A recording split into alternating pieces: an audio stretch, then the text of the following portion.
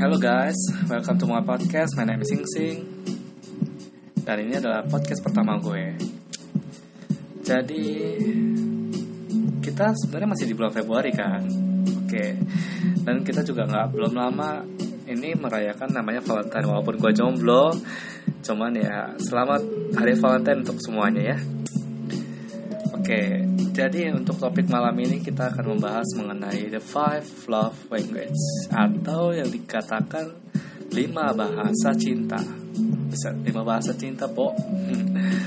Jadi yang setelah gue baca 5 bahasa cinta ini itu adalah ditulis oleh Gary Chapman. Jadi ini ada bukunya loh. Jadi kalau misalnya kalian ingin lebih dalam mempelajari buku ini, bisa kalian lihat di websitenya. Nanti gue tulisin websitenya di Twitter gue ya. Jadi Gary Chapman ini adalah seorang konselor pernikahan. Katanya sih memiliki pengalaman puluhan tahun. Menurut Gary Chapman, itu adalah ada satu hal fundamental yang harus disadari oleh kita, yaitu setiap orang memiliki bahasa cintanya sendiri-sendiri. Jadi bahasa cinta itu apa? Nanti gue jelasin ya. Jadi kalau misalnya kita nggak tahu partner kita tidak mengerti partner kita, dia sukanya apa, diapain gitu intinya. Kita sulit untuk membangun sebuah hubungan itu gitu. Jadi menurut Gary Chapman ini, dia ada 5 bahasa cinta yang masing-masing setiap orang itu berbeda. Gitu. Untuk lebih jelasnya kita bahas satu persatu ya. Yang pertama adalah love language, words of affirmation. Artinya ini adalah pujian secara verbal atau kata-kata apresiasi yang kita lontarkan kepada pasangan kita. Jadi ya nggak usah panjang lebar sebenarnya sih. Jadi kayak aku cinta kamu ganteng sekali hari ini, kamu cantik sekali hari ini. Terima kasih ya sudah mengantar aku. Itu kata-kata yang membuat hati kita senang kan. Nah itu adalah salah satu bahasa cinta, yaitu word of affirmation. Yang kedua adalah quality time. Nah kalau quality time ini adalah hal yang terpenting dalam memelihara rasa cinta. Quality time berarti kita harus memberikan perhatian penuh bagi pasangan kita. Gitu. Jadi misalnya kita berdua makan siang bareng tanpa memperdulikan atau membagi perhatiannya kepada orang-orang sekitar ataupun di sosial media.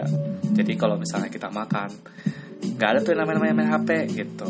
Jadi benar-benar kita aja terfokus kepada si pasangan kita. Jadi kita tuh benar-benar memberikan perhatian dan quality time bersama dia gitu. Soalnya mereka menganggap bahwa waktu yang berharga itu tidak bisa diulang. Lalu kita masuk yang ketiga, yaitu receiving gift. Receiving gift ini maksudnya adalah gimana ya? Bukan dari segi hadiahnya, tapi ketika pasangan kita menggenggam pemberian kita. Jadi walaupun barang sekecil apapun, apabila dia memegang atau memakai barang kita, itu kita merasa oh ini dari gue nih gitu. Oh berarti dia selalu ingat gue gitu. Jadi intinya itu seperti ya dihargailah. Bukan karena materialistis ya. Cuman karena barang kita yang kita berikan kepada dia dan langsung dipakai atau dipakai setiap saat, itu kita merasa wah ini pemberian kita nih. Jadi kita merasa senang. Itu hadiah adalah simbol visualisasi cinta. Gitu. Hadiah kecil pun gak masalah. Kita pun senang kan dengan hadiah-hadiah kecil, apapun itu kalau misalnya dari pasangan kita. Lalu ada yang keempat adalah act of service. Act of service ini adalah kita melakukan hal-hal yang kita tahu pasangan kita ingin melakukan dia tanpa kita diminta. Jadi seperti ya membuka pintu waktu naik mobil misalnya, atau membuka pintu waktu masuk ke dalam ruangan misalnya, ataupun kalau misalnya yang sudah berkeluarga itu bisa dengan cara mengurus rumah tangga. Misalnya suami istri, istrinya kerja, suaminya kerja, tapi dalam rumah setelah pulang si suaminya tahu diri, intinya dia membantu pekerjaan rumah si istri, merawat anak tanpa harus disuruh. Itu adalah suatu hal yang sudah membuat senang gitu.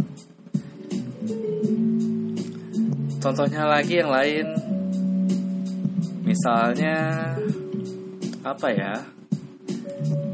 Ya kalau yang buat bagi yang masih pacaran itu hal kecil aja. Misalnya naik motor, terus helmnya dipakein, terus dipakein klik, ya itu tuh rasanya hal yang kecil kan. Cuma untuk sebagian orang yang memiliki love language yang ini, act of service, mereka akan senang sekali dengan perhatian-perhatian kecil seperti itu.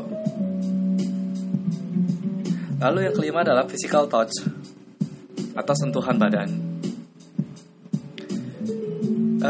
Ini nggak berarti harus yang gimana-gimana ya. Misalnya hanya menggenggam tangan atau mengelus rambutnya, mencium keningnya. Itu adalah salah satu juga love language yang kelima ini, physical touch. Ataupun kalau misalnya sedih, dipeluk, dicium, itu membuat suatu rasa kenyamanan yang berbeda. Jadinya ya, gue sih salah satu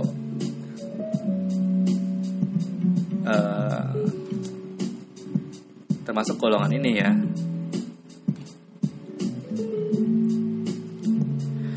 Kalau kalian mau lebih lanjutnya, sebenarnya ini ada bukunya. Cuman bukunya ini itu terbit tahun 1995, cuma masih valid sampai dengan sekarang. Kalian kalau misalnya penasaran, nanti gue coba taruh lah ya untuk websitenya. Jadi kalian bisa baca sendiri bagaimana detailnya dari 5 love language tersebut.